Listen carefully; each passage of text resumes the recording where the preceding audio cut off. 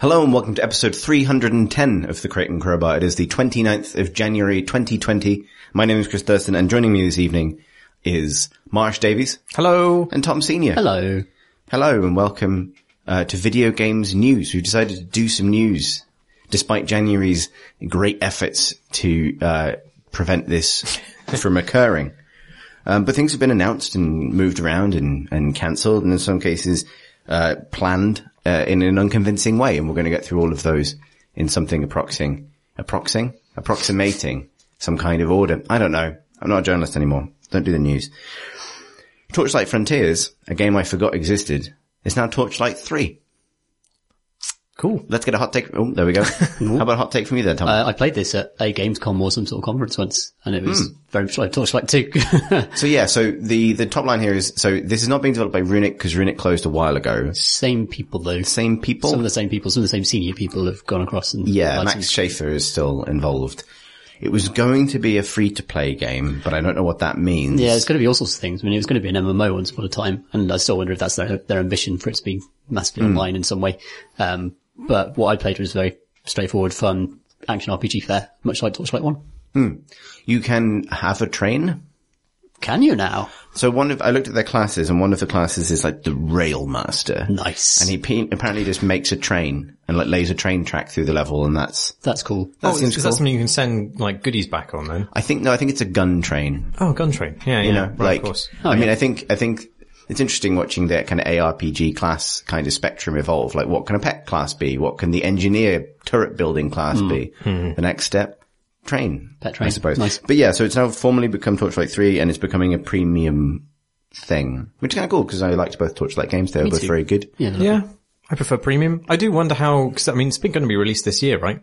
Yes, that's the other thing. They said it'd be released this year. I believe, and this is also due to reaction they've gotten from alpha testers. Yeah. So people have obviously been playing it and telling them that they want to pay money for it, which is, I suppose, good. I mean, it's an interesting decision to make this late in development, because either it means that, it was basically structured like a premium game all along and all its free to play widgets didn't sit very neatly on it. Or it's going to be a super grindy, free-to-play feeling premium game. Right. Those are the risks anyway. Like, it's quite hard to restructure your game at the last minute. I thought it was interesting because obviously, like, this is a super healthy genre, but with not a lot of games in it, I would say. Like, because Path of Exile has done extremely well and continues to do extremely well. Right. Like, Diablo is still pretty popular as far as I understand it. Yeah, So but it's the sort of- thing is though, it's one of those genres where you only need one or two successful games to completely Right. satisfy the entire market for those games, I think. Like, Diablo just casts a huge shadow, doesn't it? I mean, It does certainly, but like, that's what I mean by, you know, I'm interested in it's not only premium moving to Steam, like maybe it's a sign that I'm becoming more interested in the business logic of that, but like, you know, maybe you're right that there's an obvious premium titan in this particular genre and an obvious free one in this particular genre. Right. And that spans out also things like Warframe, I guess. Like if you want to click things and loot things and build up your character, there's a lot of ways to do that for free. The decision for them to make a free-to-play game makes total sense to me. Yeah. As does the decision maybe to change that because you're more likely to get that nostalgia investment from people who love Torchlight, and maybe at this stage, that's the way you succeed, is by delivering something that's a bit like what people used to like, and then, you know, building from there. Yeah, Diablo's been out for ages as well. Like, it really is pretty long in the tooth at this point. And I know they're making Diablo 4, but it's going to be ages until that's out probably. So something that sort of slips in there is a bit of novelty with a bit of a brighter colour art style. yeah. So it could find its niche. Yeah. Seems nice. I wish it well. Goodbye, little train. And there's the take train pulling out of the station. Choo-choo. I would totally listen to a games podcast produced by the characters of Thomas the Tank Engine. What do you think, Percy? It's bollocks, said Percy. But like in a Ringo Starr voice. Anyway. I was always an Ivor the Engine Man, isn't it? I think, yeah. Ivor! Was the conductor called Dai on that? I think so. Yeah. Dai. There was a dragon. I can't remember what the dragon did. I remember. Did that eat soup or is that the clangers? I don't know. It's all That's mishmash. the Soup Dragon is the Clangers. There was an episode, I think, that I watched a lot of Thomas the Tank Engine as a very young child, so it's sort of imprinted, but I can't differentiate episodes at all. But there's an episode where I think Percy the Tank Engine gets stuck in a tunnel that is, I think, worthy territory for some kind of extreme wilderness survival horror kind of scenario as far as I'm concerned. That's the worst thing that can possibly happen to you. Have you seen the video in which, Thomas's face extrudes out of his tank-like body as though he's like a parasitic worm living inside this mechanical vessel? It's very good. It is I think modders have done a great deal of damage to Thomas the Tank Engine. Gary's Mod, Skyrim, and the sort of the Source filmmaker community in general are responsible for a great deal of damage to that particular beloved children's character. Like the Clangers didn't get that. You know what I mean? I seem to remember Henry, who's the long green boy, getting bricked into a tunnel. That's the one I'm thinking of. Essentially buried alive. Yeah, that's the horror, the Thomas the Tank Engine horror scenario that gets stuck in my brain. Pretty horrendous. Yeah. That's like the opening sequence to a 90s slasher film, in which everybody's killed mysteriously by a train. Don't go near the tracks. But if you go away from the tracks, there's nothing you can do. Wow. And they, beat him by tricking him into jumping off a incomplete railway bridge or something. Do we have as impassioned takes about the other kind of PC gaming news? Oh, sorry. There's a lot more news. I just got into this, Thomas the Tank Engine slasher AU we were creating. To be honest, I was getting kind of into that, but, Kentucky Route Zero is now finished. Act 5 has come out after 7 years since the first act. Great. I'll probably play it at some point. I played the first act. Apparently it still holds up. Cool. Now, which is good. It's a beautiful art style, so I wouldn't imagine it would date in that way. There was an entertaining piece of Twitter controversy today where the discourse not only welcomed Kentucky Route Zero with open arms, then immediately poured petrol over itself and set itself alight, screaming. Yeah. But it was, there's no point going into it really, but, it was a good, But it's just one of those examples of a Twitter community, or just an act of just flailing self-harm by a community who otherwise have fairly shared sensibilities and likes. That could only have possibly manifested on Twitter. Yeah. Well, people call Twitter an echo chamber, but I think more accurately it's like a squash court. And you send your little opinion out into the ether and sometimes it's going to hit two walls the wrong way and come back and hit you right in the stomach. You know what I mean? Yeah. Yeah. This was someone who's complaining about it being another game about America, right? Which isn't really the game's fault, so.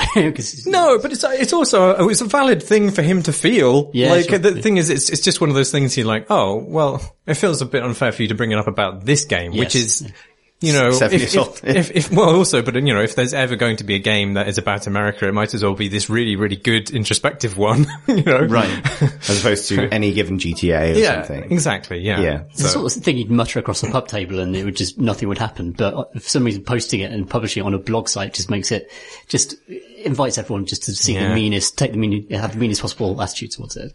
Yeah. Throwaway comment. Well, it's because if you say something on Twitter, you seed reality with that. Yes. Twitter is the kind of... He actually damaged sales of Kentucky Route Zero. Well, yeah, but also maybe change something that's true about the universe. Yeah. Whatever the kind of base blueprint for physics is. But if opinions had physics, the kind of fundamental laws would be established on Twitter. And the lack of rule is why everything is awful and no one knows what's real anymore. They were forced to change the name to Kentucky Route Zero as a result. Also, you double down, never double down on Twitter, and it always looks impetuous. No. Yeah. Just don't tweet. That's my view. Don't tweet. Yeah, exactly. And just don't do it.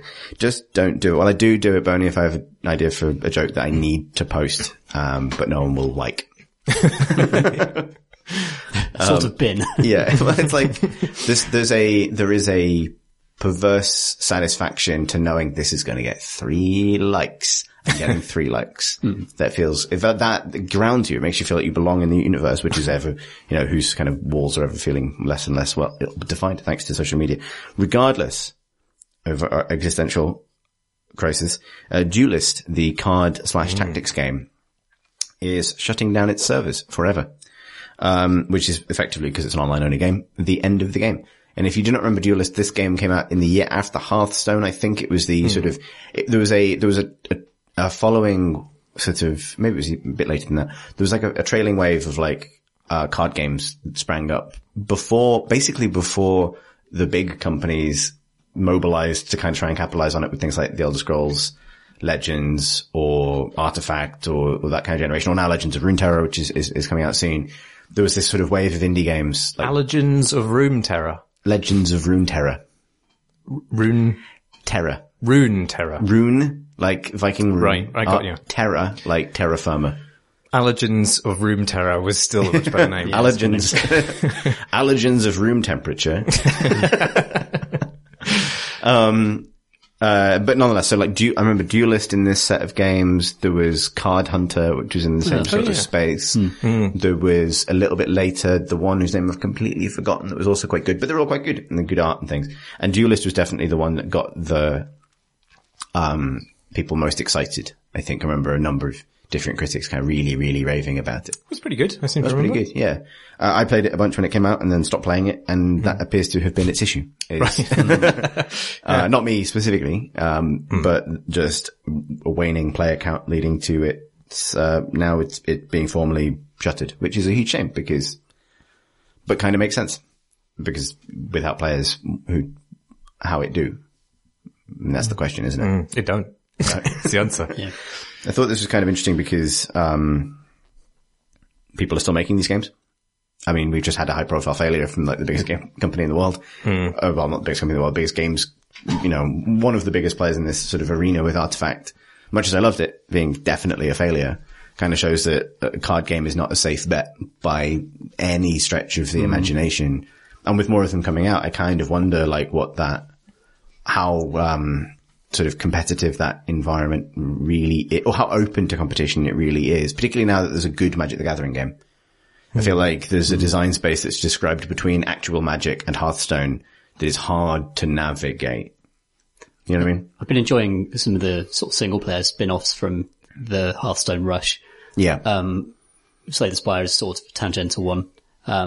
Also the Witcher, the Gwent game is supposed to be pretty good as well. Thronebreaker, which is a kind of... Yeah, I like that. Just came out on Switch, apparently. Yeah, that's right. So, I mean, those games have found a niche by just being single player rather than these kind of churning multiplayer, meta-driven, prospects. But I guess the real money is in that sort of meta. So, hang on. Are there single player Hearthstone games? I think there are like challenges and adventures as part of the expansions that you can like do. Card Hunter would be an example of a predominantly single player game that came out in the wake of this as well. Yeah. I think you're right there. But I think it's interesting because, the same thing sort of happens in physical card games as well. Like, this is sort of not quite video games news, but, recently there's been a lot of closures at Fantasy Flight Games. This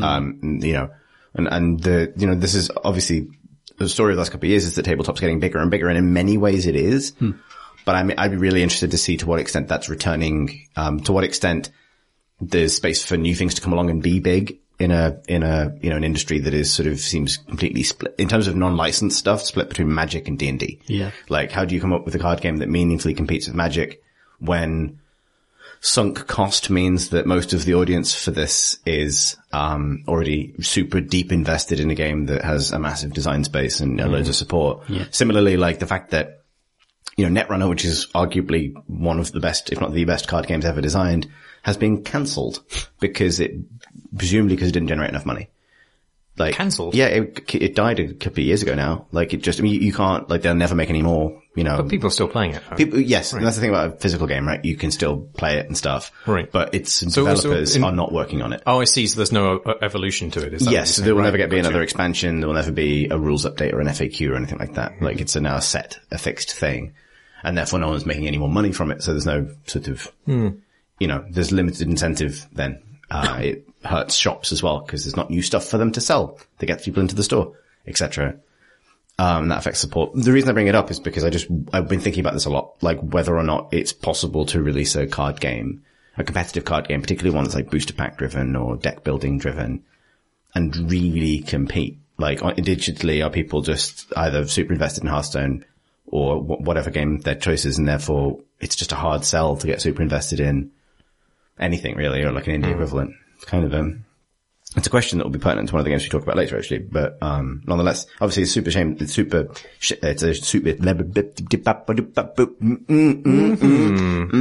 It's a shame that happened and that this has happened. Yes.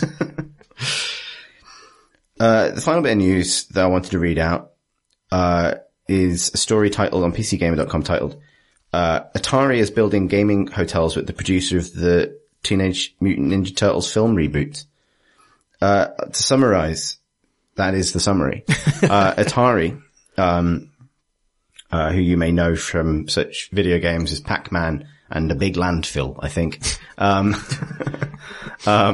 doing a hotel, or hotels in America. The concept art looks like a sort of, not First Great Western, it's a train company. What am I thinking of? American hotel firm where business things always happen. Marriott? No, yeah, the kind of Marriott business type kind of obelisk. But with a big Atari logo on it, so it looks a little bit like a computer games console. And this is a place where you'll be able to go to play computer games, including on like a rooftop lounge sort of experience. There's not really very much more detail at that. Well, it'll be a fully immersive experience, presumably because it is real. For every age and gaming ability, including the latest in VR and AR. Which I can kind of see the value of a VR experience having a permanent venue. And maybe that's somewhere you live. At that point, isn't it a smaller Disneyland? You know? Yeah, probably cheaper than Disneyland. Yeah, though. Right. There is something, I think, faintly, Ready Player One-ish about the kind of positioning of this. Sort of like your VR hut where you kind of engage in some sort of digital holiday into beloved IP. And that makes me instinctively want to hate it. But really, I don't feel anything. And it sounds like it's definitely going to fail. Well, I suppose my question... Beyond that, I don't really have a... Question one is, how does this make you feel? Question two is, do you think it happened? Well, I mean... Well... I remember there's a place in Birmingham called the Omega Sector. That used to be a Virgin Megastore, and then I don't know.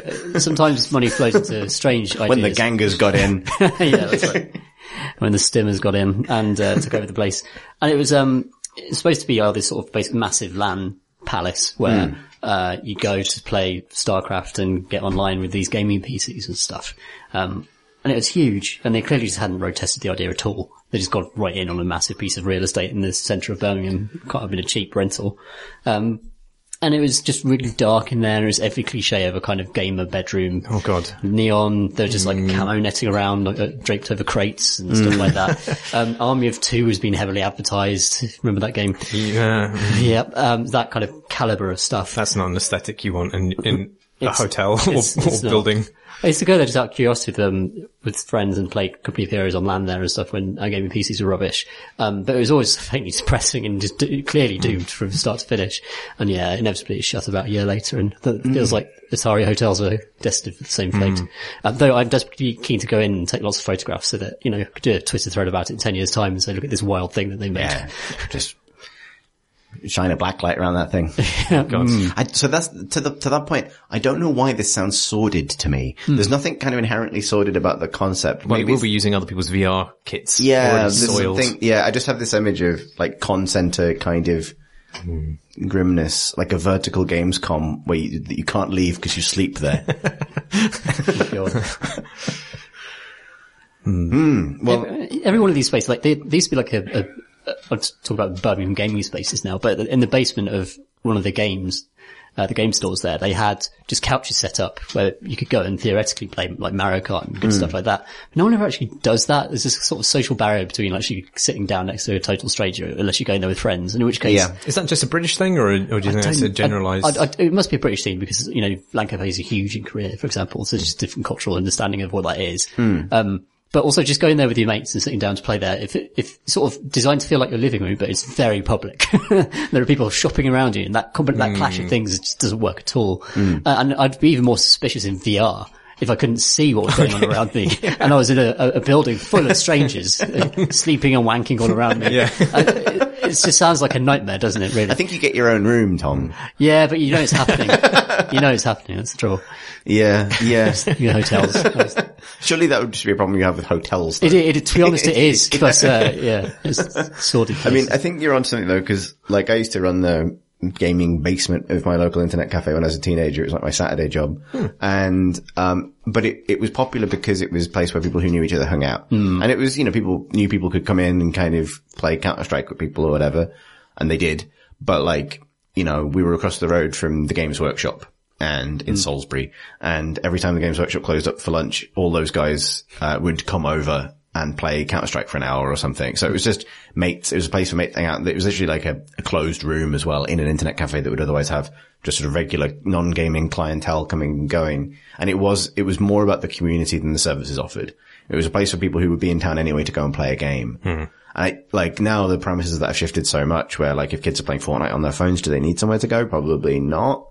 Otherwise, a lot of people are playing games online and doing it at home because they've got computers and internet connections that are capable of doing it. This wasn't the case in 2002, really, And so, yeah, I think having more spaces where people can go to like do their hobbies together is a good thing. Yeah, that's cool. But it doesn't need to be kind of purpose built like a theme park necessarily. If that theme park is built around experiences that are home entertainment for the vast majority of people.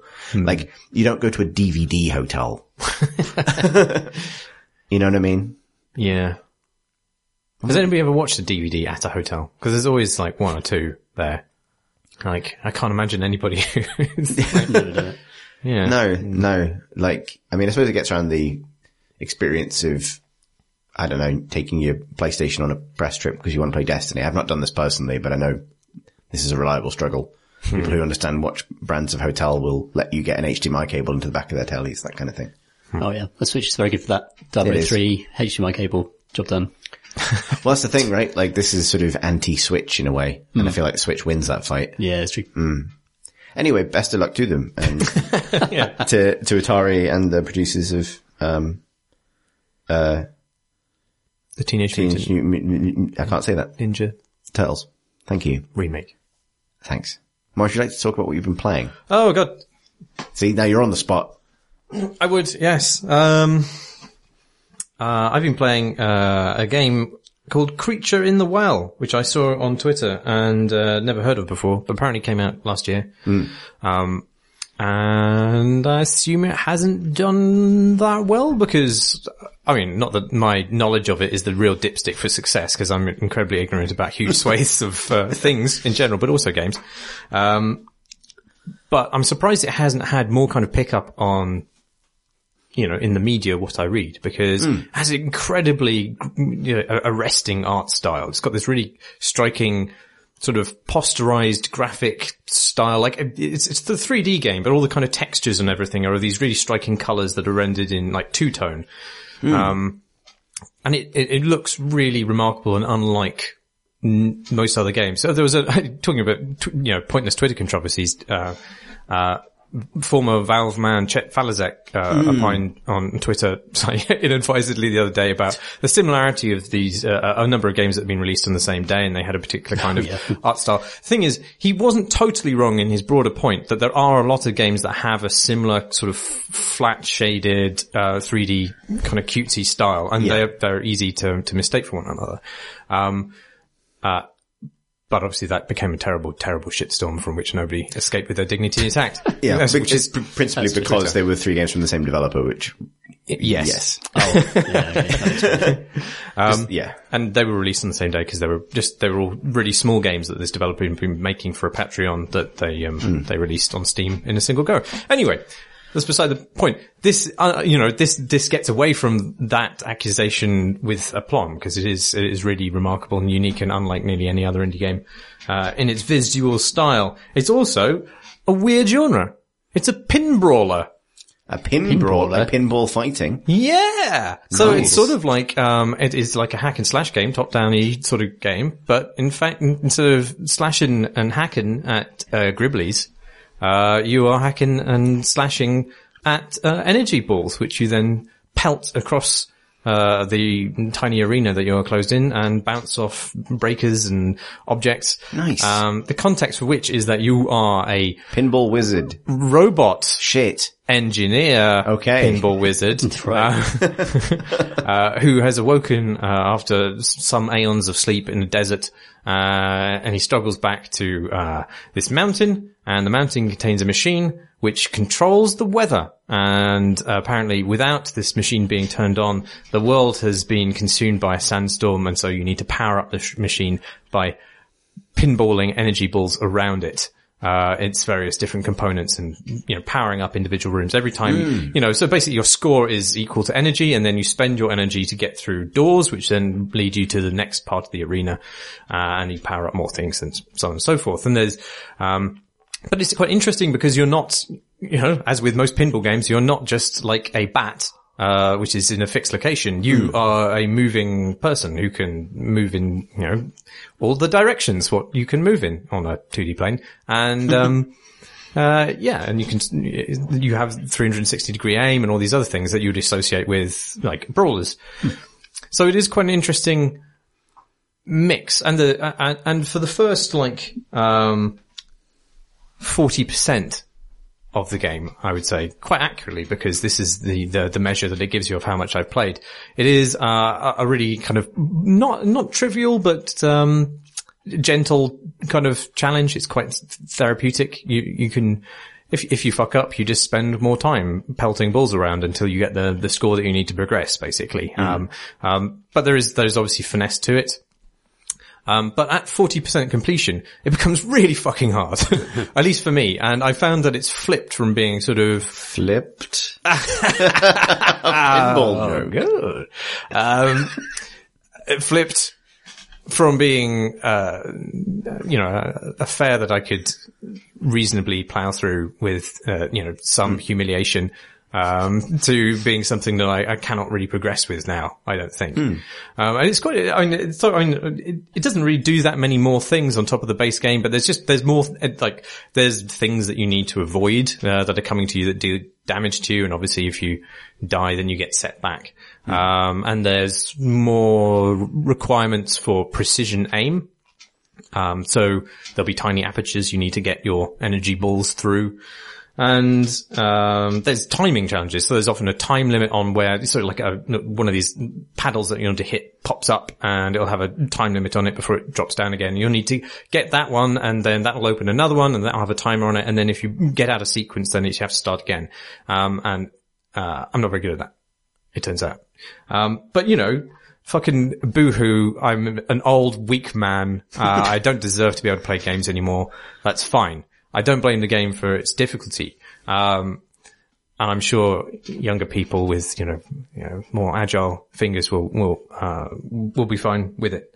But it did give me an opportunity to kind of scrutinize the control schemes for these games and see where their weaknesses were, or where I was expressing my weaknesses within their control schemes. Cause you can play on mouse and keyboard. And it's, in that case, it's WASD to move, and then you click with your left mouse button to sort of charge up. You swish your sword around and you suck in all the balls, you suck them right in, and then with the right mouse button you give them a hearty smack, and then they're sent flying. So, but while you can't aim at any point unless you're doing your charging up, sucking in the balls thing. And this is a sort of weird dichotomy that when you actually fire balls, you don't necessarily. Yes, I know. Sorry, I'm saying the word balls. It passed over my face like a little shadow, and I knew I wanted to be better than that, and I knew I wasn't. Anyway, we've all got to live in this world. Indeed. So you can't actually see where your balls are going when you send them flying. Yeah, that's normal. That's normal. Which is fine. But actually that mode has you can aim pretty precisely because you've got mouse control. You can just put the mouse cursor where you want the balls to go. And, you can see them. Sorry. Stop staring at me directly in the eyes when you say this. But it has other problems. So WASD isn't very articulate for the kind of movements that you need to be making continuously to dodge around things. And, there's a dash move which you need to be basically hammering continuously. which is on shift, and you can't really hammer buttons with your little finger very easily. So, I mean, it's, none of these things are like game breaking, like, oh, this fucking controls suck, but like, they don't, there's a kind of obviously intentional friction in them. And it's weird that each control scheme has sort of like a different failing. So if you move to the gamepad, that is very good for like maneuverability. Dash is on A and you have full analog control of where you move with the left analog stick. But then aiming is really hard because weirdly they decided not to make it a twin stick game. So you then press X, I think, to do your charge up attack, and then you aim with the same analog stick that you were previously using to move, and you can't move while you do it. So this means that if you, for example, this has a bunch of problems, but if you fire then, and you haven't let go of the analog stick, you start moving in the direction you're aiming. And that's not often what you want to be doing, because where you want to move and where you want to fire are very rarely the same thing. And so you need to constantly kind of make sure that you're kind of like moving your finger off the analog stick, which means that you really only have flick aim control, and the kind of time windows that the game later imposes on you in which you need to aim and the precision with which you need to do so kind of outstrip what the 360 analog stick can do, at least, or what I can do with it, which isn't like, I don't know. I mean, games use it obviously games use it as a radial selection dial a lot, but they tend to pause the action while you're doing that. And they tend to understand that you need to pretty much extend to your finger to the rim of that movement range in order to get accurate, compass point movement on it. Because, I mean, maybe other people's hands are different, bigger hands might have different experiences with this, but, unsurprisingly, my thumb hinges further down than where the analog stick is. So there's a natural bias towards lateral movement with that analog stick. Right. Which means that you're not that kind of precise in doing things that are in the arc above that, moving upwards and slightly left. And it's really hard to do that with a single flick to get something really accurate. So it's, I don't know why all of this would be solved though if they went with twin stick. So they must intentionally not want you to do that. Obviously they want you to pause while you're aiming and thus be vulnerable to projectiles, I guess. But I still feel like there must have been a better system where they could have done that, which would allow you to have analog aim on a different stick from the other one. Even like a sort of time slowdown when you're aiming would be a feel thing, right? Yeah. It's a weird choice, but like I say, it's really weird that both control schemes have flaws, but they're the opposite flaws from each other. So I don't quite know, and I've looked at the control schemes, and obviously you can remap like the keyboard, but there's no way to remap, aiming onto a different analog stick. Right. Unfortunately. But it's a really interesting blend. It's not a game kind of combination I've thought of before, and perhaps there's a reason for its lack of uptake so far. I don't know. It's quite a pleasant experience, and it looks beautiful, and there's a sort of charming vibe to it. There's a small little village right outside the mountain, and there's a giant crocodile in there, and other strange creatures that talk to you, and that's quite nice. And there is a creature in the mountain, I should say, or in the well, inexplicably. Right, I was going to ask where the name came from. Well, there's a well outside, but the creature is really predominantly in the mountain, but he can pop outside the well. So, okay. I don't know, yeah. But this is just some kind of mischievous mountain sprite that's preventing you from putting the machine back together, basically. And threatens you throughout. And then there's occasional boss battles with it, which, also expressed through the medium of pinball. Yeah. Excellent. Did you ever play Sonic Spinball? No, I didn't. I played that a lot when I was a kid. That's the only other kind of application of pinball to a adventure scenario I can think of. But that is a traditional pinball game to the extent, apart from the fact that your ball is Sonic and that he feels pain. It's a surprisingly grim game. It has a much darker kind of aesthetic than almost any other Sonic game that I remember. Yeah. Like, it's still Dr. Robotnik and he's filling the world with like a pink goo, I think, but it has a kind of mid-90s sort of, grossness to it. Like, cartoony, but still faintly Geigerish, if I remember right. Like in its kind of weird industrial design and kind of like, I remember it being like not a scary game, but one where I felt unsettled every time you you mispaddle Sonic and he like drowns. You know what I mean? Yeah. I think there've been a few, pinball games where you are the ball. I mean, Monkey Ball is basically pinball. Oh yeah, I guess but it is. Yeah. And I'm sure there are Mario Galaxy levels which are more or less pinball, I think. But yeah, there's not that, I don't think there's any way you are like a walking embodied paddle. More or less. Always the ball, never the paddle. That's the video games. Yeah. Yeah. Anyway, that's all I have to say about that. What have you been playing, Tom? I've played a few things. I've been playing Dynasty Warriors 8. Game originally released to the PlayStation 3 in 2013. Which is the very definition of a guilty pleasure, in many ways a deeply stupid game where physics doesn't exist properly, and you're a warrior from Chinese mythology who goes out with a big spear and juggles 100 men in midair for about 20 blows before eventually their health bars expire. But even then the juggle doesn't stop, because the joy of the game is just to keep as many dudes in the air for as long as possible, until the moment they hit the ground and they all die. And you murder about 1,000 people per battle doing this. And it's rare to come across a game that has just like one thing that it doesn't, it's got 175 characters. But they all do this one thing. Some of them do it with fans, some of them do it with big rings, some of them do it with bombs or balls or whatever. But they do fundamentally that one thing to men. And they've been doing it over how many successive games now? Well, 9, I think, is what we're up to. In the 9th one, they added an open world, and everyone absolutely slated it because it didn't do that one thing that the game is, designed to facilitate. Infinite man juggler. The infinite man juggler genre.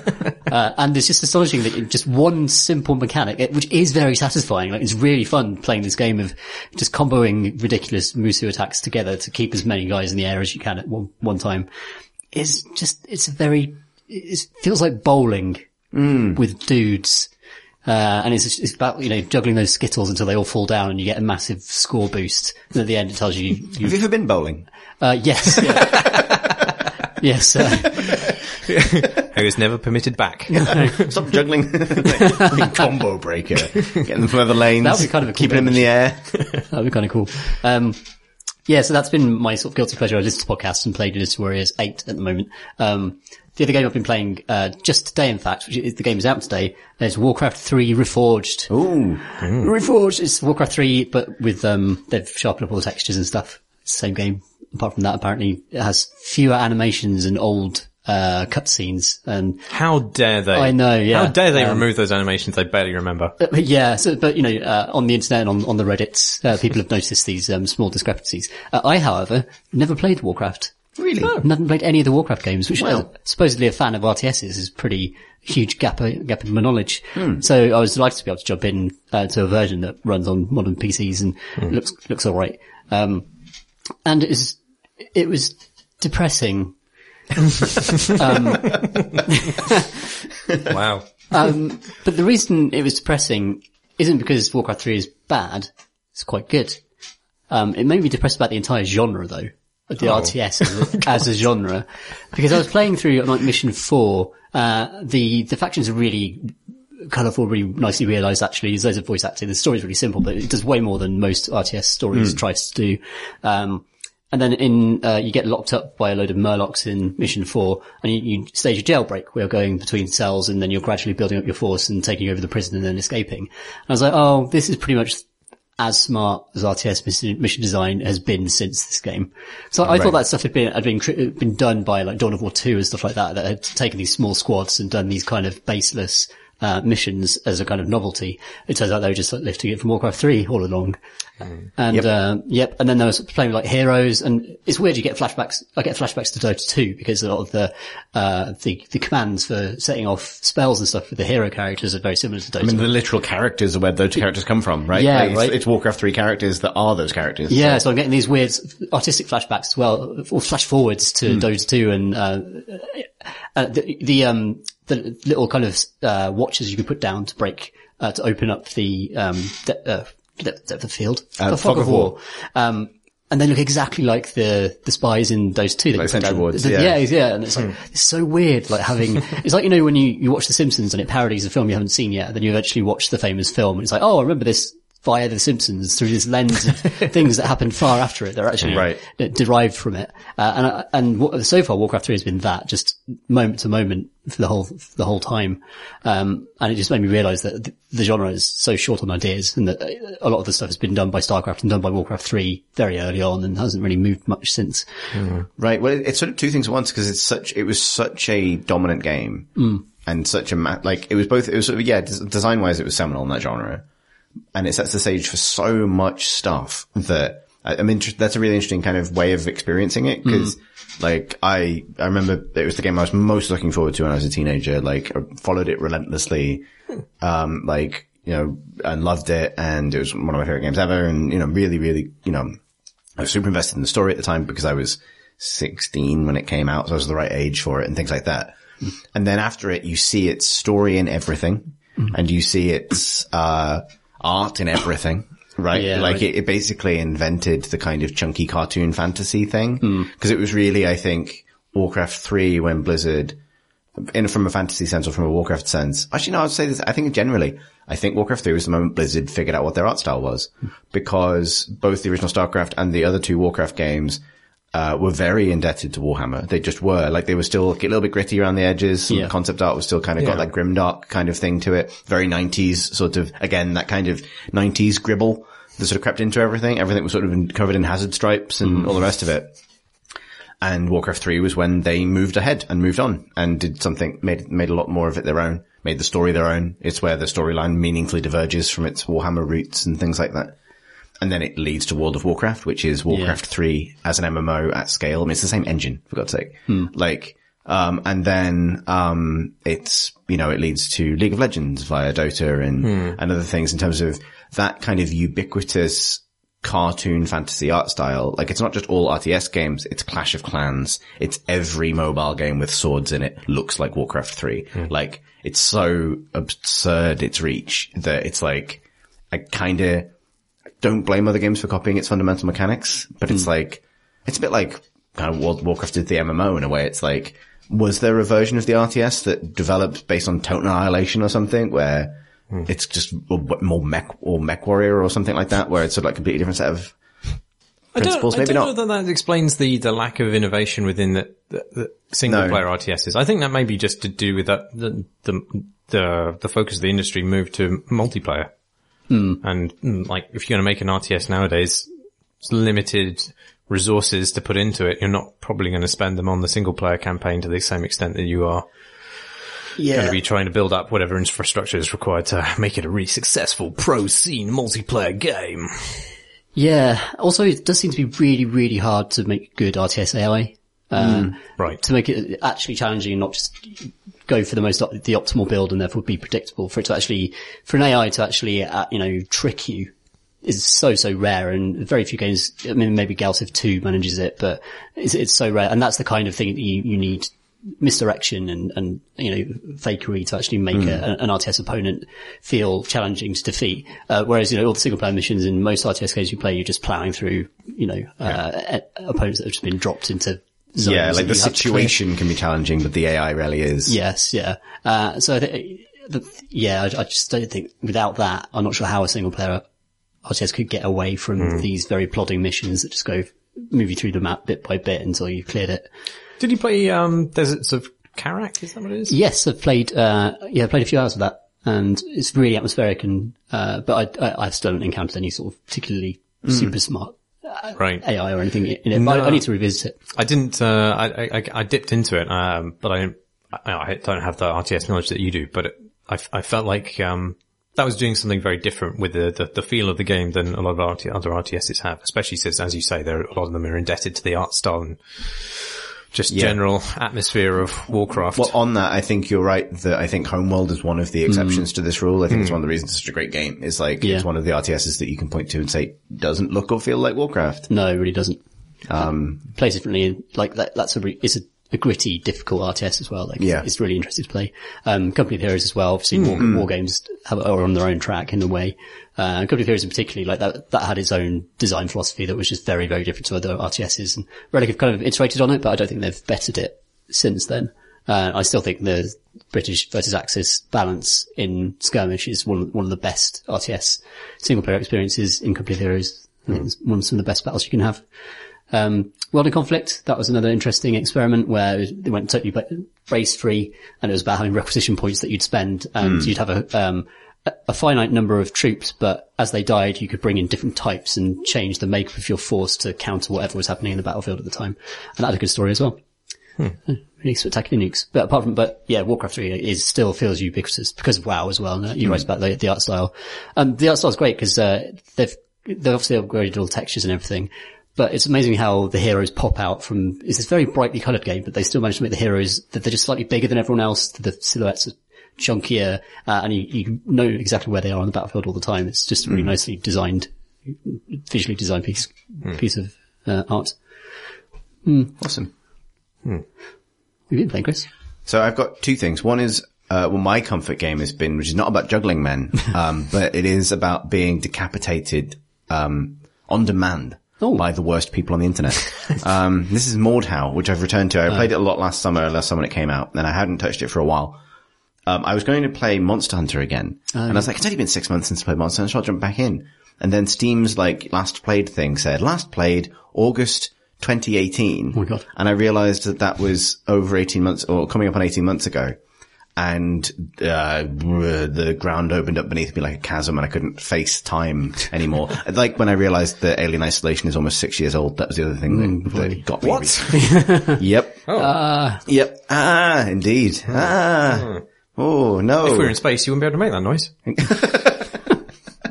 It's very true.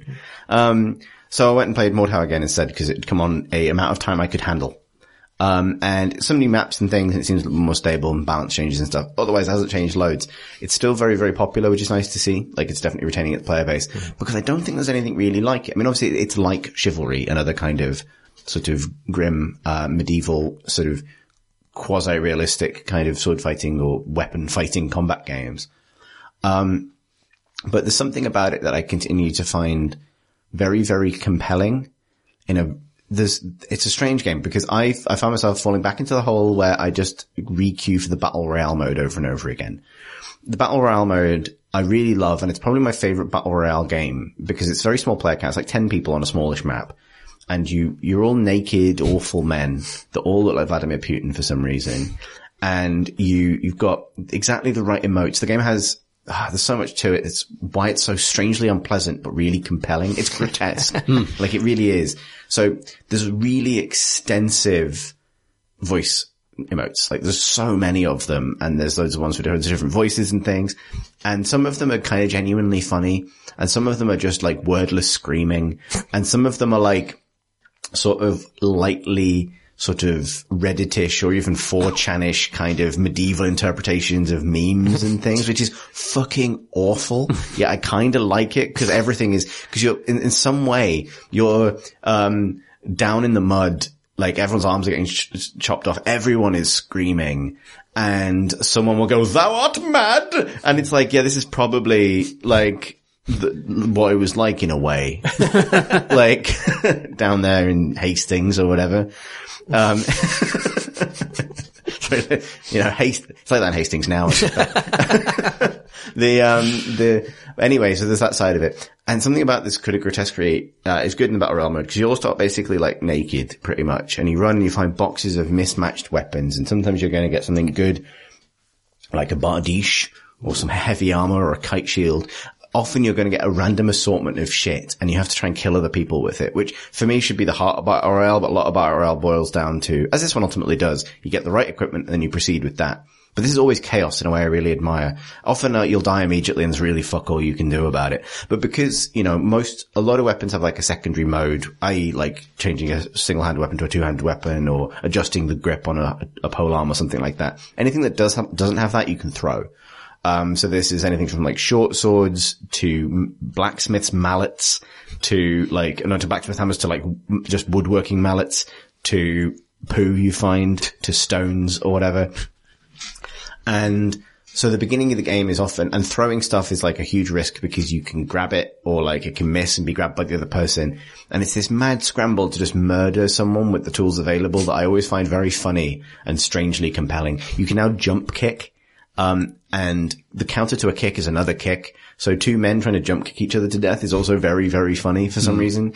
And you get in these kind of like duels of wits where you and another person are like committed to jump kicking at each other. And it works until one of you doesn't jump kick and then what happens? And it's just very stupid. I killed a person who, they charged at me and I threw a short sword at them and it hit them. And then I chased them with a big paddle. No, I was the paddle. And they ran and jumped and climbed onto the edge of a lumber mill, and I kicked them into the big blade and they died. And it was the best thing. There was another great one. I charged at a man who was standing on a wooden bridge, and I was basically completely naked, and he threw a short spear at me, and it got stuck in my torso. But it didn't kill me. But it was sufficiently close to my cursor that I could pick it up from myself. So I pulled it out and threw it directly into his head. And he died, and that felt fucking amazing as well.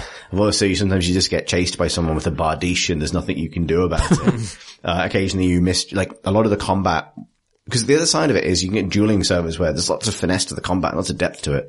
And you can spend ages on there. I went to a good dueling server, I was getting my ass kicked, but there's always someone who runs around and doesn't obey the honor system of bowing and nodding before you duel someone, all the rest of it. And this, server had mods on it who had modded the game, as in moderators, but who had modded the game to give themselves like Glock 19s. And every now and then someone would like run in and start interrupting someone else's duel, like throwing a smoke bomb down. And you'd just see this guy in full like sort of Knight Templar armor pull out a Glock and shoot him in the back of the head. It's such a cursed thing. It's so good and so weird. Like the big sort of Battlefield style capture point mode is like a total shit show the entire time as far as I can tell, but kind of interesting. Melee games are interesting. Lines of battle forming not around where the cover is, but where the kind of threat range of weapons are, and people kind of almost like a rugby scrum or something is kind of genuinely interesting. There's clearly loads to it, but I find myself just playing the Battle Royale mode on loop and playing until I get like a good start. Like you get a good couple of kills or something happens, or you kick someone down the stairs, or, you know, I don't know, you get a horse early and you don't have anything else, so you're just running away on a horse, and then someone cuts the legs off your horse and you roll around on the ground and then they behead you with a bardiche. Like that's what it is. But it's not very nutritious inhaled in that way. It's the opposite of the man juggling experience, I think, really? In a way. Well, cause you're not getting this kind of big power fantasy of like, I'm going to cash in a big combo. It's a lot of like, just desperate murder in the bushes. Oh, that sounds fun. That sounds good. It's good. People should play Mordhau. I like it. But the other game, the new game that I've been playing today, and I think you've played a bit of it as well, Tom. Oh, yes. Which came out, which I was looking forward to for a long time, is Warhammer Underworlds Online. Which came out yesterday in early access, and it is very early access. So this is a direct digital adaptation of a sort of standalone, Warhammer Age of Sigmar boxed game that came out a couple of years ago now, called, well, everyone knew it as Shadespire at the time because that was the name of the first set, but the game is actually called Underworlds. So Shadespire subsequently became Nightfall, and then subsequently become Beastgrave. Which are its various kind of core sets. But this is Underworlds adapted for kind of digital play. And it's super early. But as a top level of what the game is, it's a hex-based competitive sort of tactics game where you take a warband of fighters from a particular faction, and that roster is always fixed. A faction is always the same number of characters. And they can various rules, but you have a limited number of activations. So you're going to take 12 turns in the course of a game. And these are used to activate a character to move, charge, which is a move and an attack, go on guard, these kinds of tactics things. But you also build, and on a basic level, you get points by killing opponents. And then the other side to it is you build 2 decks, or maybe even 3 decks, depending on how you think about it. A deck of objectives, which are conditions that if you meet them, you get additional points. Ploys, which are essentially like magic or card game style effects that you can play, like shunting a character around, adding bonus dice, that kind of thing, because it's a dice game as well in combat. And upgrades, which are permanent upgrades to characters that you can spend the score you accumulate, which is also your victory condition, on upgrading your characters with. And I mean, if you're interested in the basic mechanics, Tom, you and I did a hour-long podcast about Shadespire when it came out, which is still like, I think, a fairly extensive kind of assessment of what the game is at its core. And it's been very popular for a while now. Because I think its core value is that it's not just a hex-based strategy game, nor is it just a kind of dice rolling war game, nor is it a card game. It's all three of them, and somehow they all work together and talk to each other. Do you agree, Tom? Yeah, absolutely. Yeah. That's what's so unusual about it. The fact that it has many sort of different degrees of randomization that should seem chaotic and out of control, but somehow it's just hit just the secret sauce for. Sometimes you can't guarantee everything that you want to happen is going to happen, but there's enough control over circumstance to make it very tactical and interesting. Yeah, and there are sort of mechanics that are cool, like warbands. Characters can inspire, which means in the tabletop game their card flips over and they have better stats and maybe new abilities on the other side. But the conditions in which a character inspires are different character to character and warband to warband. So normally it's warband wide. So this warband inspires, individual characters when they take damage, or they inspire when they successfully roll a defense against an attack, or they inspire when they do damage. And these things sort of affect the kind of, scenarios you want to set up and so on. And this is basically, Underworlds Online is basically a direct digital adaptation of this. That is kind of nicely produced, looks nice, the UI is nice, that sort of, it's nice in a way because there are quite a lot of phases in the game and it gets all of them right for you. That's true. Like prompts you for the right things at the right time. It is limited in that it is currently got 4 warbands from the first set of warbands. Apart from the Reavers, for some reason. Yeah, they skipped one, which is really interesting. And that's interesting to think why. Maybe they just fell out of the meta or something. I don't think it's that. So this is my first complaint, but it is super early access. Yeah. Is that, so the 4 warbands are Steel Hearts Champions, who are the kind of starter, they were the starter warband in the original set. They're still good, but it's 3 chunky warriors, basically. And to this and then in the original core set, these were alongside Garrick's Reavers, who played completely differently. Far more 5 characters rather than 3, really, really vulnerable, with a really weird inspire condition where they inspire when 5 people are dead, but it's any 5. So you can lose half your own people and then they all inspire. Like it's kind of, all these kind of weird mechanics and things. They're not in it yet. Instead, there's another group from the same faction, which is Magor's Fiends, which is 3 chunky melee boys and a dog. The other one they've got is, Iron Skull, Gerzag's, what are they called? The Iron Jaws. Yeah, the Iron Skull's boys or something. Gerzag boy, I don't know. I can't remember. Gerzag's lads or whatever they're called. 4 chunky orcs, where the twist is one of them's probably the best fighter in the game. The other 3 are shit. Pretty bad. They're basically 4 chunky people. Yes. And this is to stress in a game, in a tabletop game, and it has loads of warbands. This is a warband type. It's not the rule, and there are 3 of them. And it's, 3 of the archetypal representations of one type of warband, really. Yeah. And, I mean, Underworlds players will disagree with me on the nuance there, but if fundamentally, in terms of how they play, particularly when you're new, they're very similar.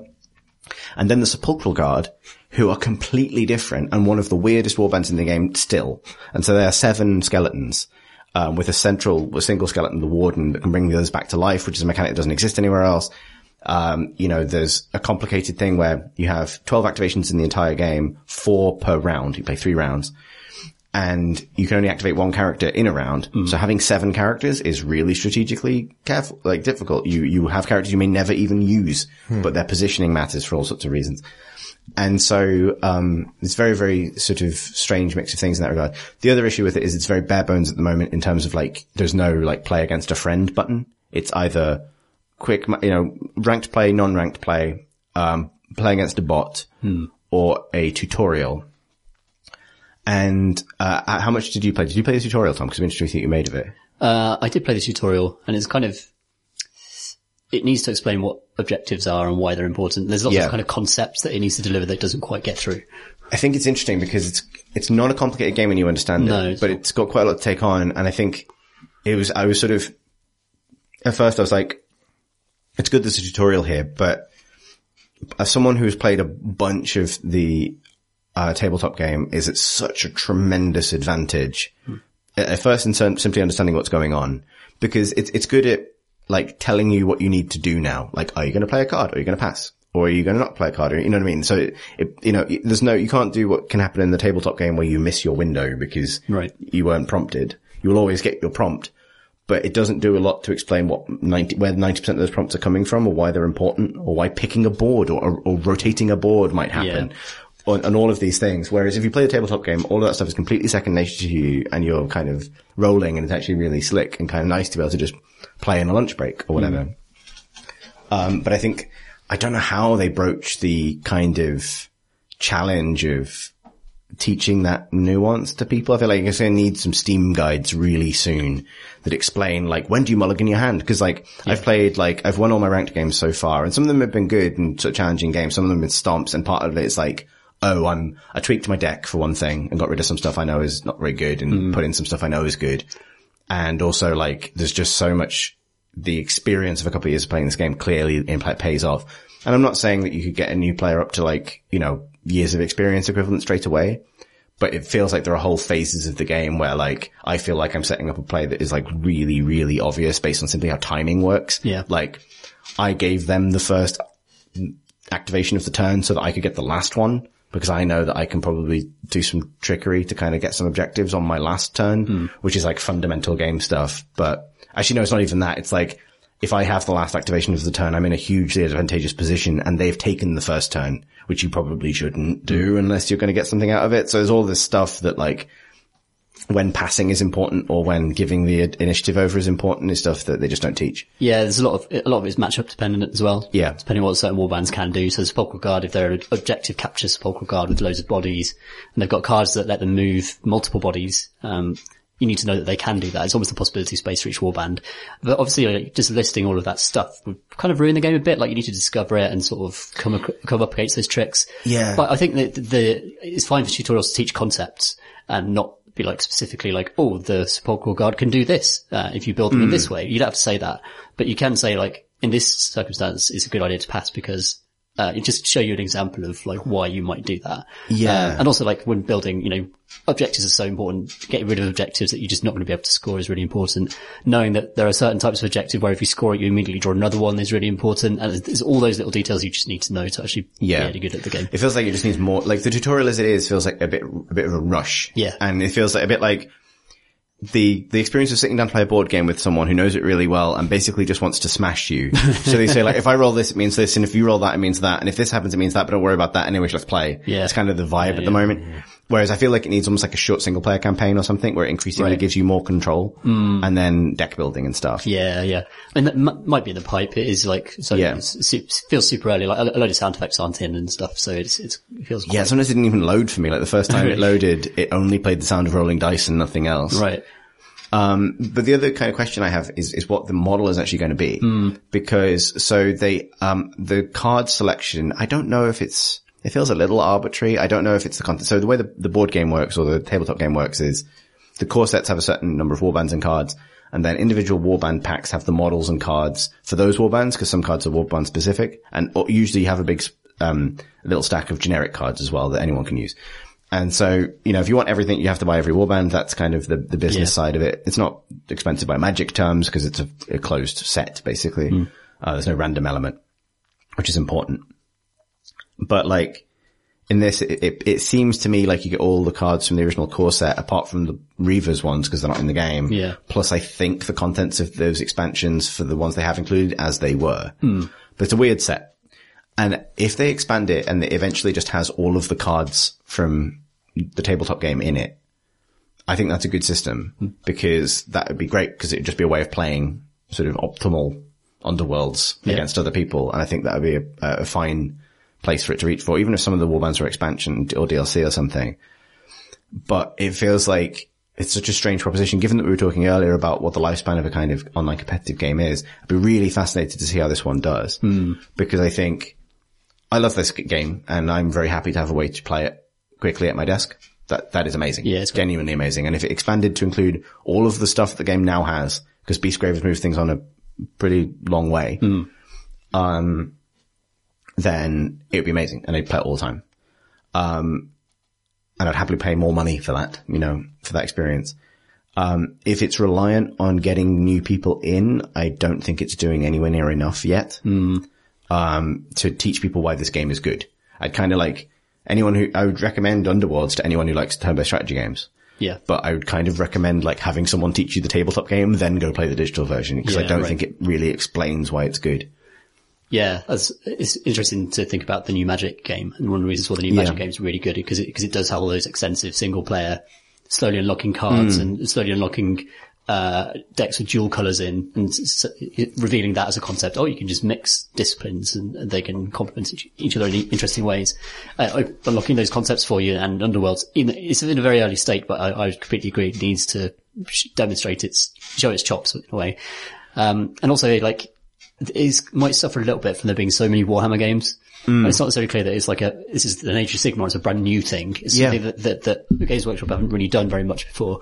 And for me, it's their best competitive game. And so, it feels Underworld, like definitely. the closest they've got to the Warhammer chess, basically. It's a tactical and interesting card game as well. Whereas I get much more narrative pleasure out of their war games. And there's something about the game that necessarily shouts that to people, like, this is a seriously good competitive tactical game. There's something about almost the presentation or the way it's kind of sold or that really kind of makes that pitch to people who don't necessarily know what it is. Yeah, and I think I'll be interested to see what you made of it, because obviously we have been sort of enjoying Age of Sigmar as a miniatures thing for a very long time now. One thing that's notable about this is the first time that license has been used in a PC game. Yeah. Like there's been a few mobile games, but nothing major. But Age of Sigmar is the new Warhammer Fantasy Battle hasn't been a PC game, and therefore this is the first time I've seen half of these characters animated. Yeah, right. And some of that's cool. Some of it's super rough at the moment. Yeah. Like there's when you attack somebody, you roll sort of attack dice and defense dice, and the dice are quite nicely animated actually. They feel really chunky and impactful when they roll certain results and things. And they obviously have done bespoke animations for hitting, missing, being blocked, that kind of thing. Yeah. But the one thing they've missed is, like, someone gets hit and then they both sort of go back to their idle poses and then some health is removed. And it feels like getting hit should have some impact and things like that. Yeah. The best animation in it is, have you ever knocked back, Magor's dog? It's very good. So you can, after you do damage, or if an attack is either perfectly blocked or it does damage, the attacker has the option to push someone back a hex. It's one of the core rules of the game. And this is dumb in this game currently because everyone does have you ever seen like in any action game where someone is stuck in their falling animation and they're sort of hovering above the ground but like waving their arms around? They do that and they slide back a hex. Pretty slapstick stuff, isn't it? Yeah. Except Riptooth, the flesh hound of Khorne, who does a slow backflip while like hovering backwards. And it's so strange. Like you force Riptooth back and he just sort of like, it's in that sort of Curse Thomas the Tank Engine kind of meme space. Right. Just sort of like, I think it's supposed to be like a backwards, like the sort of wounded dog leap back and roll kind of thing. I know but it's far too slow and he hovers and like floats back a hex. It's very strange. That's really odd. It's really odd. I'm excited to see what they do with it though. Like, I think it's a good start. I'd love to see those animations cleaned up though, for sure. For sure. It feels like there's a lot of opportunity for like, lightning hammer strikes to feel like that rather than crushing, rather than like waving and bumping. Yeah. But yeah, I'd be fascinated to see what people made of it who had no experience with the tabletop game, but I don't know how many people in that position will play it. Yeah, it'd be nice to see it polished up and then maybe some free weekends and inviting some sort of community tactical card game players in to test it out. I think also they should add the Skaven. Like there's so much weird stuff in that game that they should add. Like, Ghosts, Skaven. All the good stuff. Weird things. One big troll. It's good. Shall we do some questions from questions? Well, Marsh, I believe you owe the people a question. I do. Last week, Alex and I insufficiently answered a good question. And so I said that we would hold it back and put it to greater minds, such as those that are before me today. So if you recall from last week, Marius wrote, Dear Crucifix and Cenotaph, playing through Spanish Inquisition Simulator Blasphemous led me to Google blasphemous patch notes. What changes would be in the forbidden heretical patch notes for your favourite games? Cheers, Marius. I just leaned slightly to the right and the entire left half of my body has died. Oh dear. Yeah. Marvellous. Okay, just, ow, wow. Incredible pain. Let's continue. Don't know what's going on there. It's all Kind good. of thematically apt Yeah. for Blasphemous, but Yeah, don't know why that's happened, but Bones are you've just... sinned. Yeah, exactly. So- The Bones have just decided to not. Blasphemous patch notes. There's two ways of interpreting this. There are things that are secretly good and things that are, but sort of forbidden fruit sort of type things and things that are just forbidden for sort of reasons of kind of supreme diktat or creed. And I think I got examples of both. The forbidden Dota 2 patch note is added surrender option. That is the sort of fundamental philosophical kind of statement I think that the game is built on, which is you're here for 40 minutes. It's going to be horrible. Stick it out. This is a redemptive process for which there is no easy exit, only perseverance. To add a surrender option would be to give in to the notion that not having fun is bad. And that is antithetical, literally antithetical to what what that game is built on. The other example that sprang to mind would be a feature in Destiny, or Destiny 2 that allowed you to build Crucible loadouts, i.e. PvP loadouts, out of any combination of weapons and armor in the game, a la any other, kind of competitive shooter. So everyone competed on a completely even playing field with access to all of the right mods and weapons and armor, and it was purely skill based. With, I guess, loadout selection being somewhat of an option, but with no limitation or time requirement to get there. Blimey. That would be heretical to the business model and the retention of that game. But Tom actually seems offended. It's just a world I can't even fully envision in Destiny. Exactly, It right? just wouldn't work. Destiny without progression in its competitive element. Right. Where the only progression is your own ability. Imagine it, Tom. I can. I play, most games work like that, but Yeah. Destiny, no. Scandalized. Yeah, absolutely. And the final one I was going to suggest would be a Prince of Persia style or even Life is Strange style rewind function in all BioWare games. Oh yeah. So you don't like what just happened? Just fucking... Our friend Rich McCormick would love that, given that he replayed the entire game to undo a Although decision. to be fair, he had to go back so far to undo that decision. He would be holding the rewind button through the entire first half of Mass Effect 3 and half of Mass Effect 2. I don't think that would stop him. He would I definitely suppose do the it. really heretical change would be to incorporate a save editor or a trainer as part of the game. So go back to the main menu. So like in the later games where you can tweak the exact parts of your save that are imported to quote unquote confirm their right, i.e. undo that thing you did where you didn't do this quest and you didn't, whatever.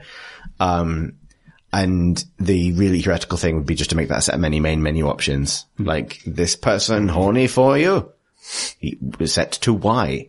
You know what I mean? Like, to sort of enable the content drill where people can just mine out all of it without having to actually invest. Or even just simply showing you the numbers behind their affection.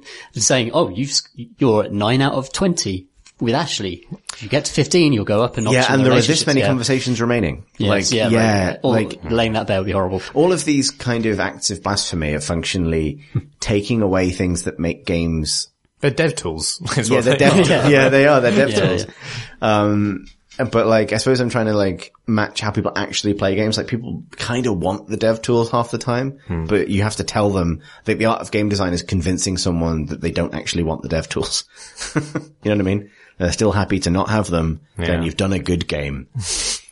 They've patched Gravity into Dynasty Warriors 8. That's the end. That's the end of the genre.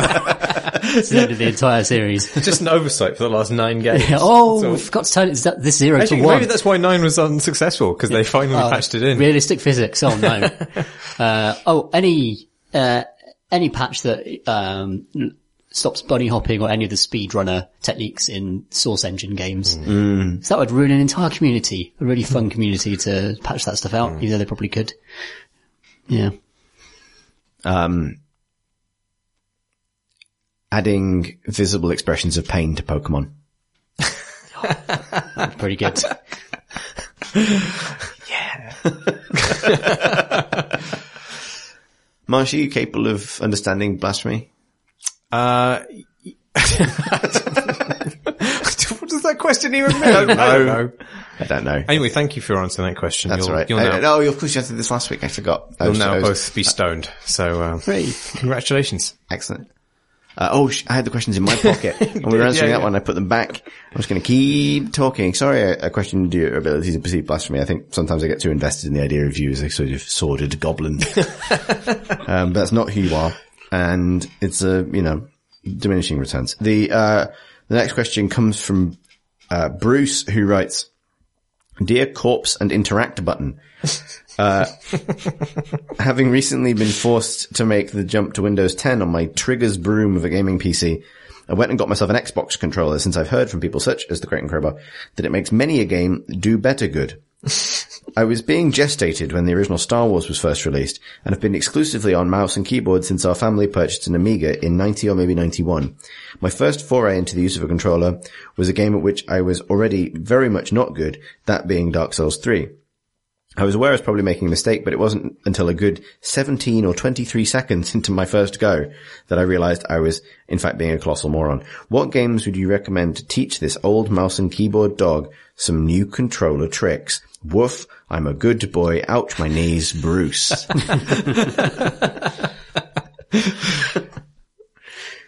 If you want to start slow and learn some twin stick dexterity, something like The Witness would be good. It's got the gradual moving and looking around, but also the actual manipulation of the puzzles is well suited to analog controls as well. That's a good point, yeah. Like a first-person puzzler where there's no time pressure, really. Yeah. Would be a good way to acclimatise We'll have yourself the guy's to it. Portal as a way of teaching people to play games as well. Would you? I mean, that does require some skill. I mean, I suppose it gets you there, right? Yeah. It doesn't need that at first. Like, I think Portal's really good for teaching people either WASD, which is a weird concept, or controllers. Like, cause it's just, it's a game about looking and accurately clicking on things in a 3D environment, which is 90% of controlling a video game. Yeah. Yeah. What were the games that you learnt to use a controller on, if you did? I don't know, which direction did you come from? Did you come from PCs to controllers? My family had a 486 and then an Amiga when I was a kid. Cause my dad did computer stuff for BT for a while. So we had them in the house. And then when I was 8 or 9, I think I got a Mega Drive for my birthday or Christmas or something. And that was the first console I ever owned. But I didn't have like an analog stick. No, the first analog stick I would have used would have been the Dreamcast. Cause I'm a big old hipster teen. And I will have learned to use it in order to play Sonic Adventure. Maybe a bit of Choo Choo Rocket. How about you? Halo, I think, actually. Yeah, I didn't dally with consoles for a long time. I had a NES and then, but the first analog stick I think I properly fiddled around with was, the Xbox, original Xbox. That was a big pad. It was huge, yeah, it was really big. Big as my lap. I'm a small man, but it was a big controller. Tom? I started out again with like Amigas and stuff. So actually this combination of mouse, keyboard and joysticks actually. And quite a few joystick games. And then it would be the N64 controller with its one giant prong. Okay, yeah. Actually, No, it would have been actually, the N64 controller as well, actually. But that was I only did one use that, but I analog never learnt on it. I was like, Yeah. this fucking sucks. stick. The whole time. Right. So GoldenEye, I suppose, and then twin stick would be eventually probably the PS2. Yeah. I found twin stick control, I remember it being a challenge to learn actually. And I've never enjoyed shooters until Destiny, with twin stick shooting. So it's still a thing that I struggle with in first person, though I'm very, very used to playing, like third person action games, like your Devil May Cry, that kind of thing with a controller. Yeah, I think relatively slow paced third person games are good for this, like Darksiders-y stuff maybe, which like anything, cause like I would recommend Dark Souls if Dark Souls wasn't nails hard. Yeah. Like, you know what I mean? Like something like Darksiders or even like, no one's really playing Fable anymore, but like, Yeah. I mean, Gears of War is not a bad shout for this actually. That is a very accessible controller-based shooter, I think. Yeah.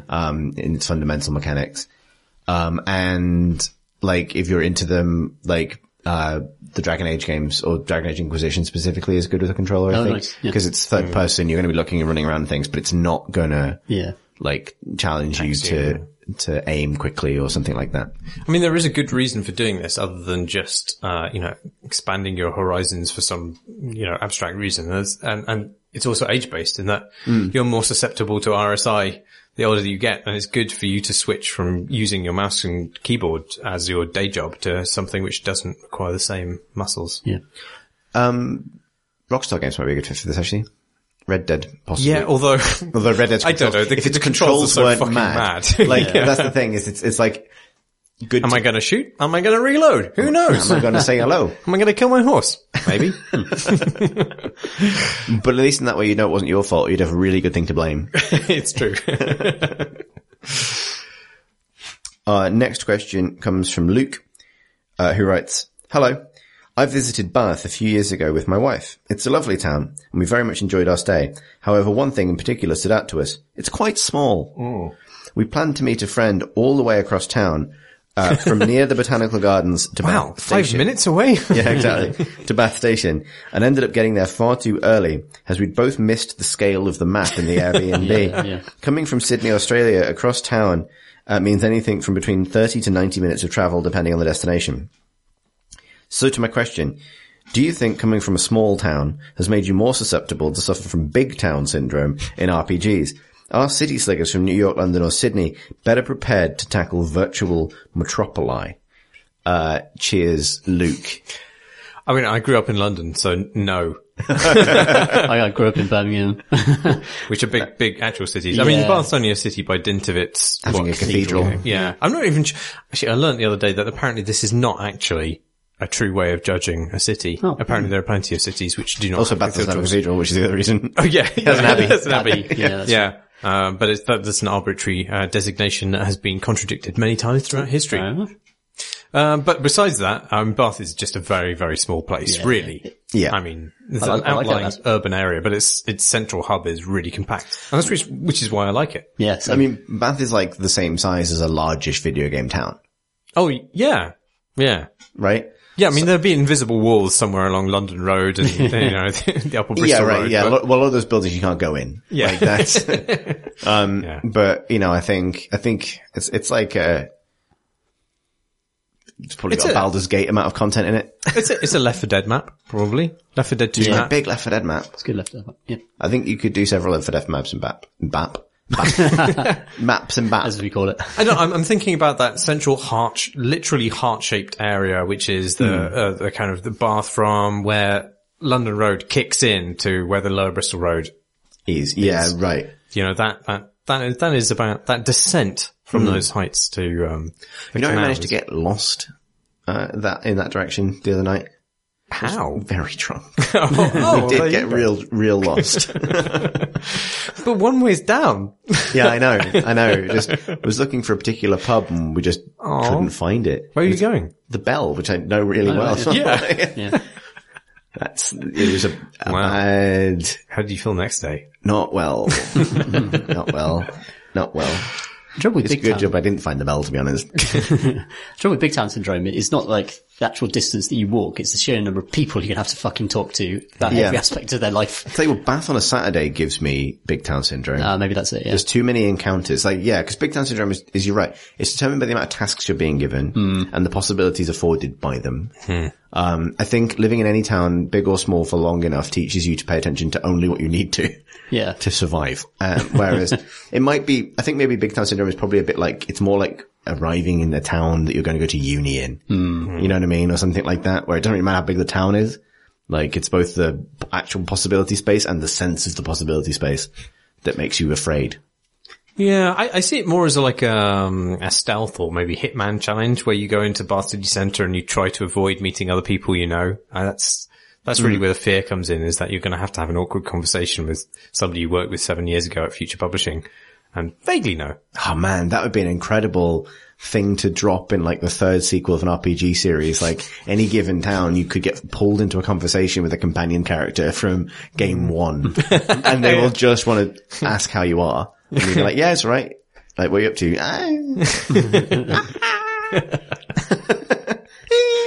You. It is small though.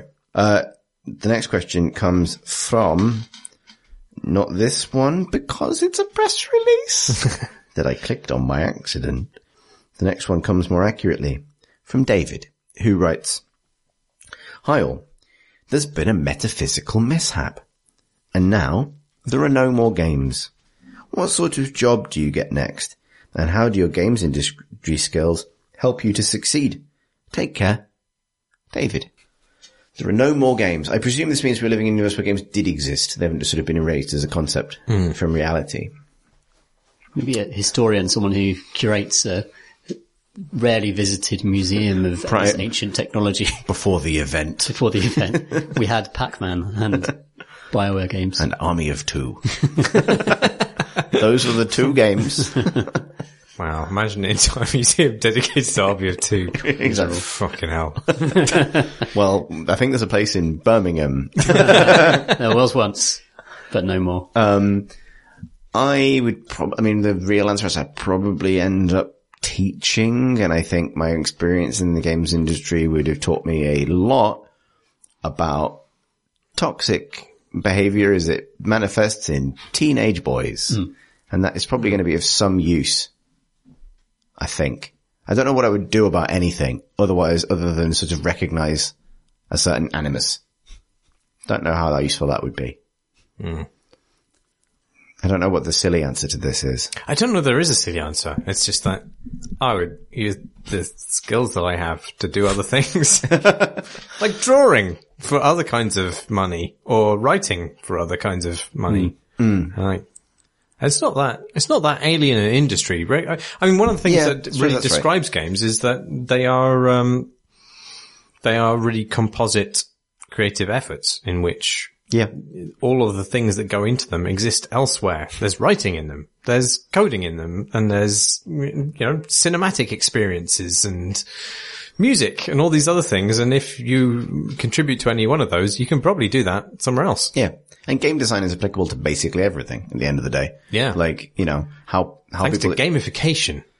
Yeah. And also just anyway. Like, you know what I mean? Like, you don't have to gamify something for planning for how people are going to receive information and what decisions they're likely to make or want to make based on that to be a relevant factor. I think maybe the alienness of the games industry is actually overstated rather a lot nowadays, particularly.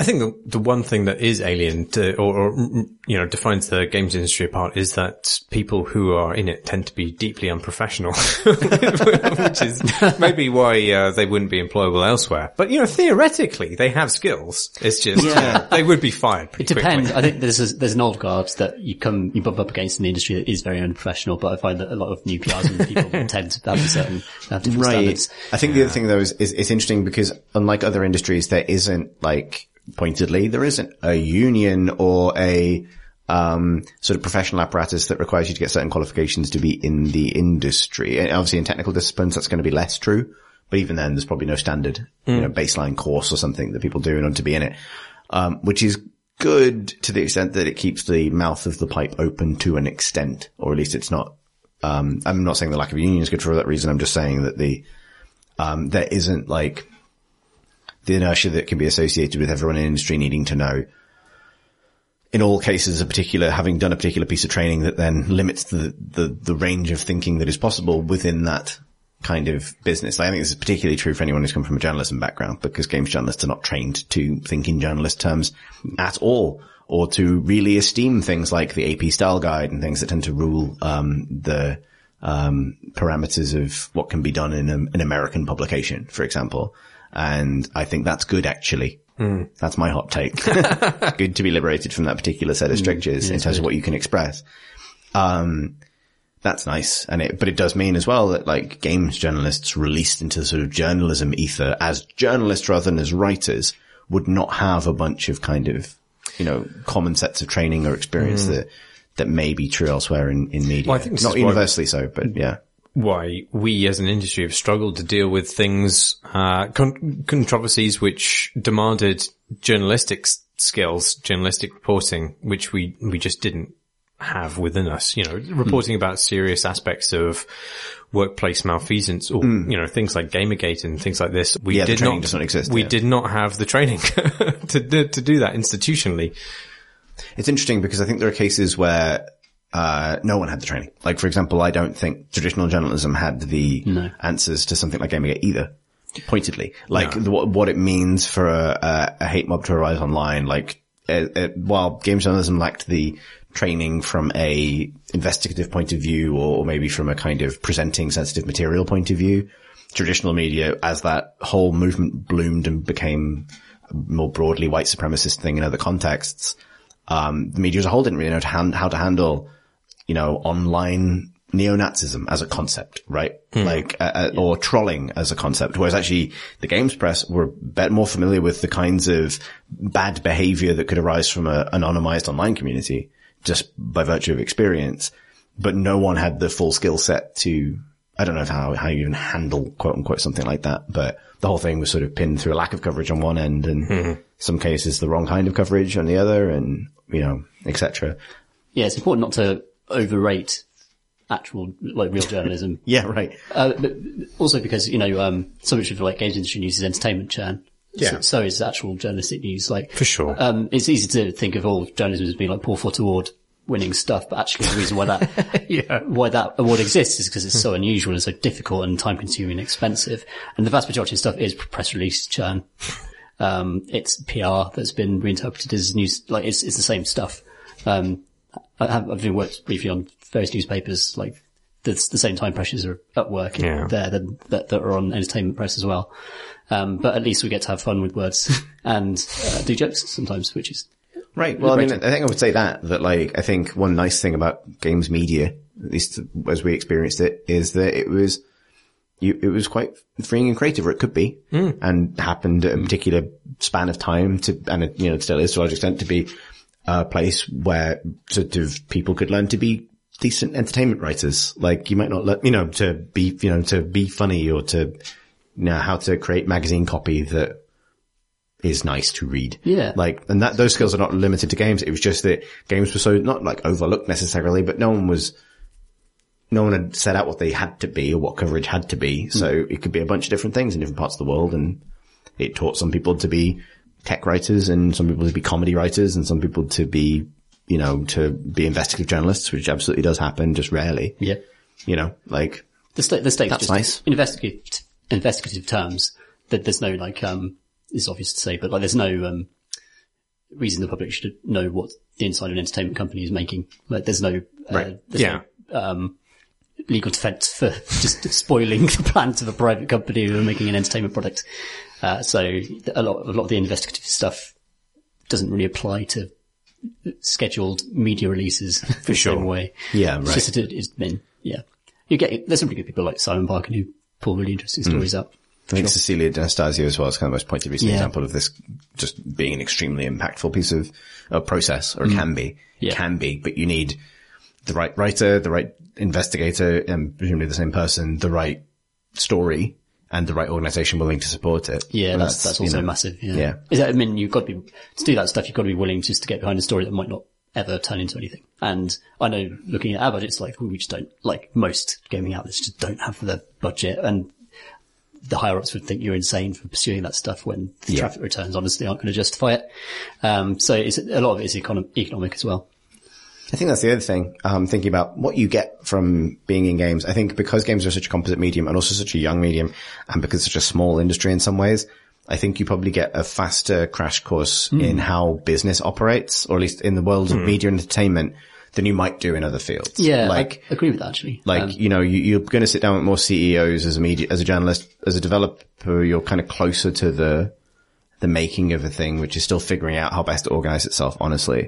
It does feel like if you're paying attention, you do learn how businesses operate and how much money things are really making and what kinds of management processes actually do work and what don't, what the danger signs are. And good point, actually. Yeah, management processes. Yeah. I mean, an exciting topic. You're talking my language now. But it's really true. Because games are this lively intersection of lots of different disciplines, you really see you see all the necessities of what it is to manage the intersection of people doing very different things and colliding a lot of the time. And that is really a challenge which is applicable to lots of other kinds of industries, I'm sure. But just managing people, I never really understood what producers did until I got into the kind of, the making side of games. And then I realized that they're really fucking useful because you need those people just, to manage the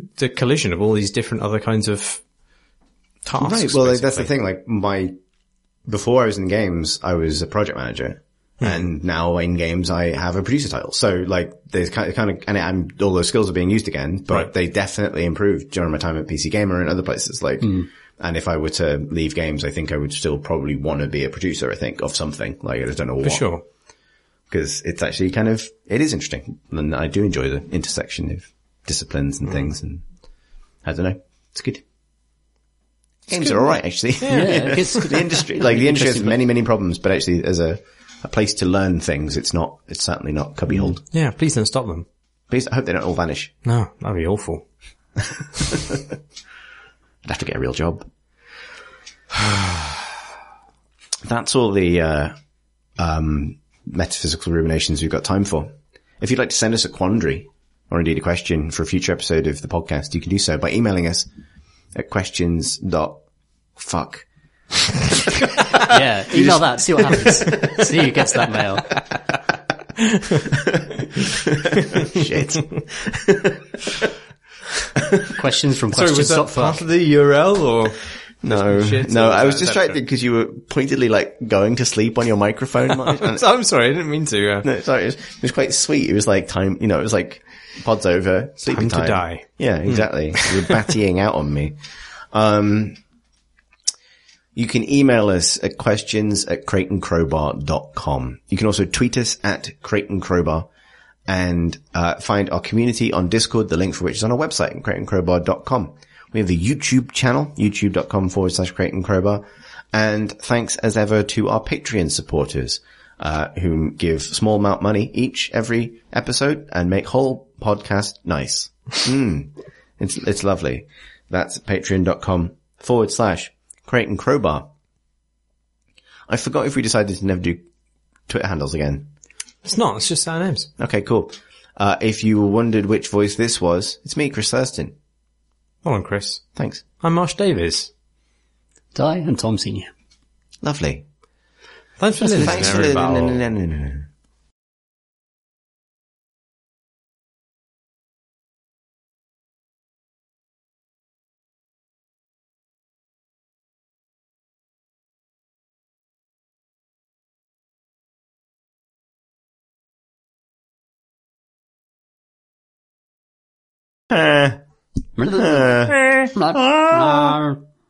Individually? Oh.